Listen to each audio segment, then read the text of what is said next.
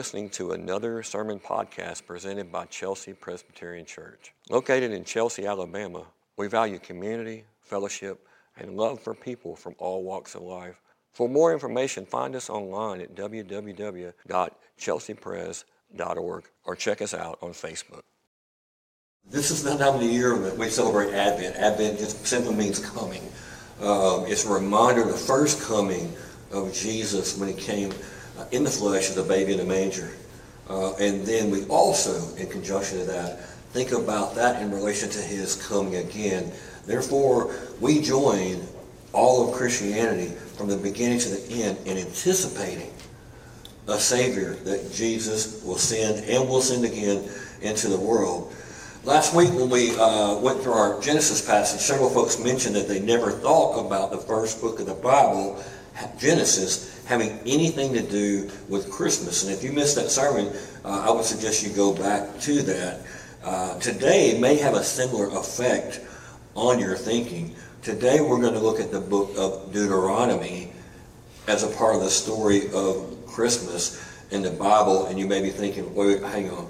The book of Deuteronomy, isn't that the one that's pretty similar to Leviticus? And it's just full of all these do's and don'ts and laws and commandments. That's exactly what I'm talking about here. And so the book in the Bible that like Deuteronomy, how does that relate to the Christmas story? We talk about this a lot in our church, that everything in the Bible is related to Jesus and his coming and who he is. So what does this look like today? What does it mean that it relates to this story? And we're going to talk about what does it mean, what does Moses have to do with Christmas? And so we're about to see. So we're going to look at Deuteronomy 18:18, if you want to follow along or look at your in your Bible in that. This is God talking to Moses, and he says this: I will raise up for them a prophet like you from among their brothers, and I will put my words in his mouth, and he shall speak them to all that I command him.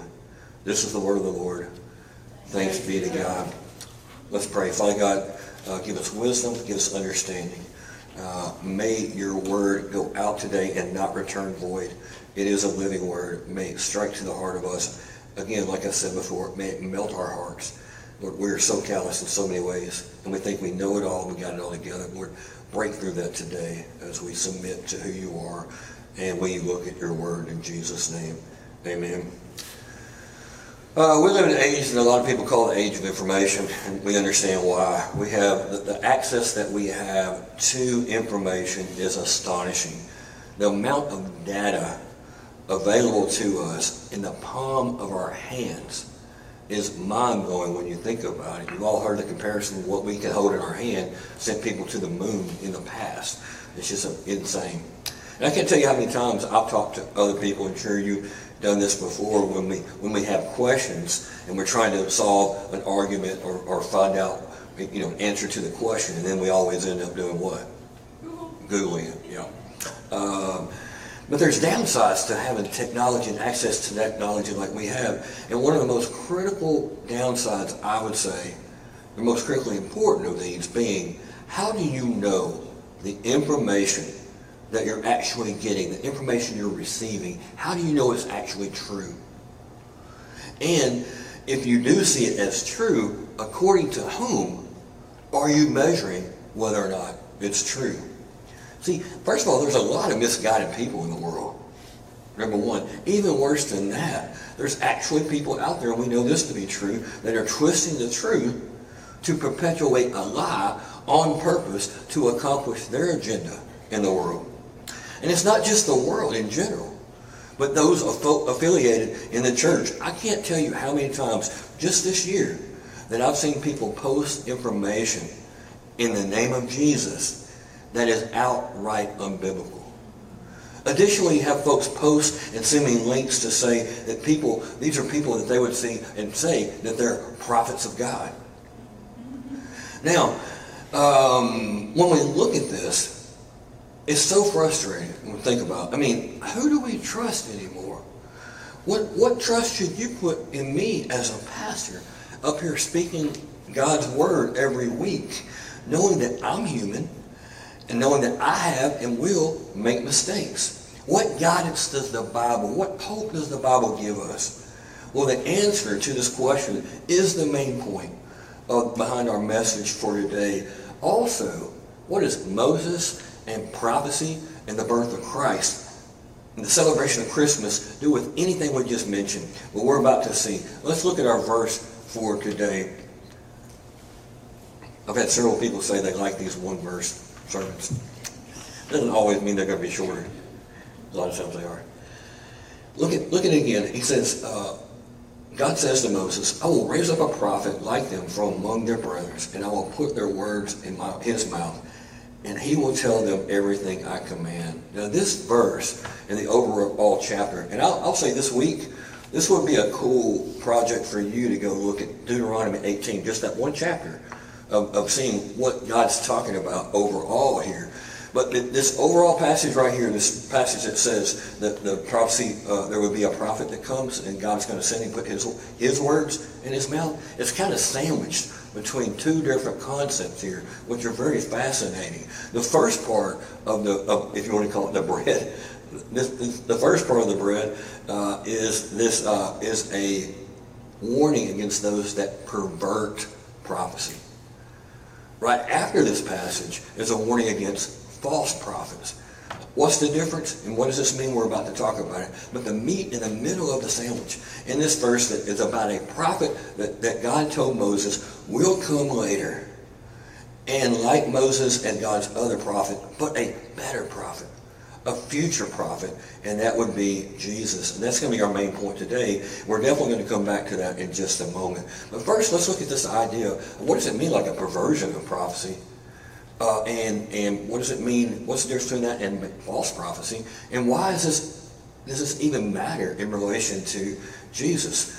Well, think about this. The first warning that God tells Moses, he said, y'all have come out, I've rescued you out of bondage, and you're about to be surrounded by a lot of nations that do not believe like you. The nations you're going to be surrounded by are wicked, and they're going to try to steer you from the truth. And how are they going to do that? They're going to find ways to counterfeit truth in the ways that they get divine knowledge. See, God said, you're going to have questions and you're going to need guidance. We've always needed that, and God knows that. But he's saying, you've got to listen to me only and wait on my answers. But it's going to be tempting for you to try to find quick answers, and most of the time to try to find answers that you want to hear versus the ones that I'm telling you that you may not like. And when he talks about these, he says, and here's how they're going to do it. You know what they're going to use? They're going to tell you that they have divine insights. And they're going to tell you that they are able to tell your fortune. And they're going to interpret stars and the omens, which we call horoscopes. And they will be charmers, and there will be witches, and these will be mediums that consult the dead. And God says, this is all wicked, evil, and abomination to him. You want to see what it says? He says it all in there, Deuteronomy 18. Now, why is this such a big deal? Why is this such a big deal? Number one, God's saying, this is not from me. This is not from me. I'm the only one that's going to tell you 100% truth, or people that speak in relation to me. Which means if it's not from God, it's from the evil one. Second, the problem is not that these things are always wrong. I hear people all the time talking to me about horoscopes, or talking to me about somebody that they consulted, a fortune teller or whatever. The problem is not that they're always wrong. No, it's just the opposite. See, Satan, the evil one's too slick for that. He's too subtle for that. They're going to take the truth and they're going to twist it just a little bit. Just a little truth mixed with falsehood. Remember what we talked about last week? Adam and Eve and Satan in the Garden of Eden? First thing he said is like, wait, did God tell you that you're going to die? You're not going to die. Like, eat it, try it. You won't die, I promise. Now, eventually they eat it. Did they immediately die? No. Are they going to die later? Yeah. Did they spiritually die? Yes. That's what Satan was doing. Taking a little truth, mixing it with a little lie. Or when he said, no, you don't have, God doesn't want you to have the knowledge that you could have if you eat. Remember what the tree was called? The knowledge of good and evil. What did they have knowledge of that they didn't have before? Evil. You know, those are the things, like things just twisting these things in some way. But what about the second warning? So this is what a perversion of prophecy looks like, where you're trying to find other ways outside of God in some quick fix way, instead of really doing the hard work of cultivating a relationship with God and listening to Him. But what about the second warning? After that has to do with false prophets. See, God knew that people would come along and try to put words in His mouth, say things that He did not ordain, yet say things that, and say, this is a word from the Lord. First of all, God makes clear that if someone speaks anything against His word, these are false teachings and they're false prophets immediately. If anybody ever says, I'm a prophet, and they say something against the word of God, they will be in the category of false prophets. That's what God said. But here's the second thing, more critical. God says the mark of a true prophet is this: 100% accuracy. Here's what we're saying. If someone that you know in your life or heard tells you they are a prophet or have the gift of prophecy in the way that we're talking about here, you ask them a simple question, or a simple question of those around them: have they ever been wrong once? If they have, God says they're false prophets. Why would He be so hard on people? Why would He be so drastic on that? Why is it important that He says it has to be 100% of the time? Well, the Bible is clear on this. The main reason is that God knew it would be hard for His people to know the difference between false prophets and true prophets. I mean, there's several times in the Bible, and you can look over and over again, God sends His good prophets. He sends the prophets that are true, and immediately after that, you know what happens? Another prophet comes on the scene, says the opposite. Like, now that's just harsh words. He's just a prophet of doom. You're going to be all right. Don't worry about it. Most of the time, when these prophets come that are not like the prophet of God, it's what people want to hear. It's things that are a lot easier to do. It's things that sound a lot better than the gloom and doom prophets that happen in the Bible. And most of the time, it's just what they wanted to hear. At this point, I know what you're thinking, probably. Like last week, you're like, James, this is not a Christmas sermon.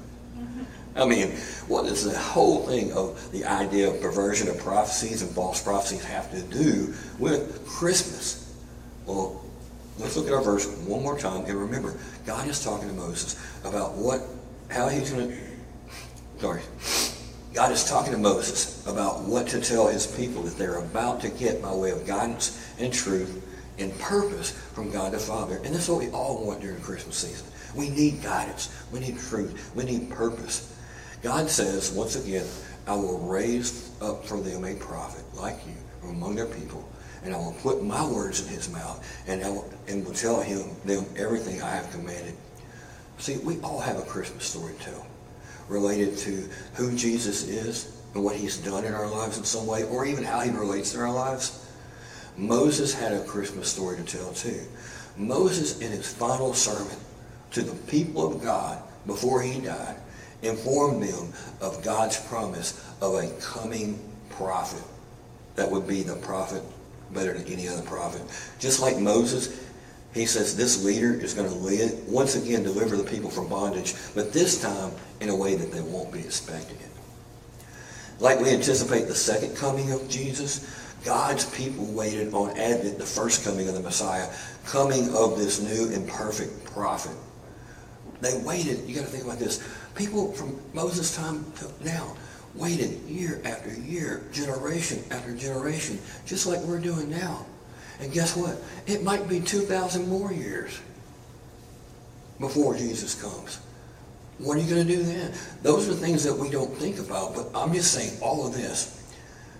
When Jesus finally came, the book of John 1:45 says, they cried out in relief and they said, we have found the one that Moses wrote about in the law.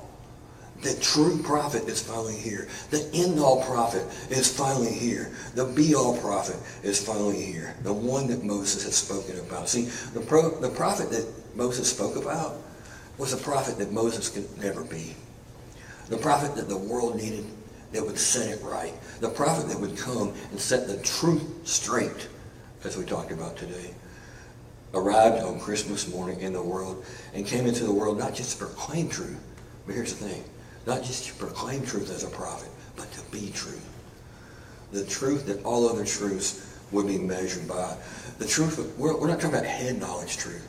That's not what the Bible's talking about. It's talking about truth as a person that we can relate to. When Jesus came, he said, I am the way, the truth, and the light. No one comes to the Father except by and through me. He is the truth. Truth is a person for us. Meditate that as we enter a time of communion. Let's pray. Father God, thank you that you don't leave us out here just wandering in the dark. Lord, so many of us want to know purpose in life. We want to know a word from you, yet we are lazy when it comes to reading your word, cultivating a relationship with you. Lord, let us not be those people. Let us also be people that call out false prophets and perversions of prophecies that are not from you, lest we, among other people, mistake and misguide other people in the truth. Lord, it's so hard because the evil one just wants to mix a little bit of truth, just a little bit of truth with falsehood. Help us to be wise. Give us the spirit of discernment. Send your Holy Spirit upon us. But most of all, may we cling to your Son, who is the ultimate truth. Amen. We hope you've enjoyed today's sermon.